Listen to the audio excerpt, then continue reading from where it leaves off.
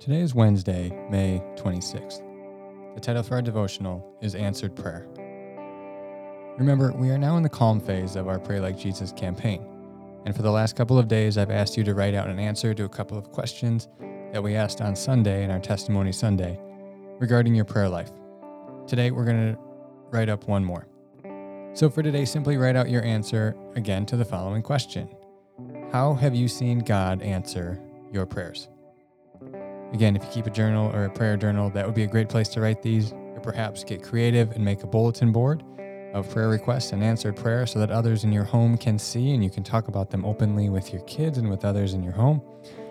Or just write it out so that you can see it and know how God has answered your prayers in the past, because there will come times when you need that encouragement.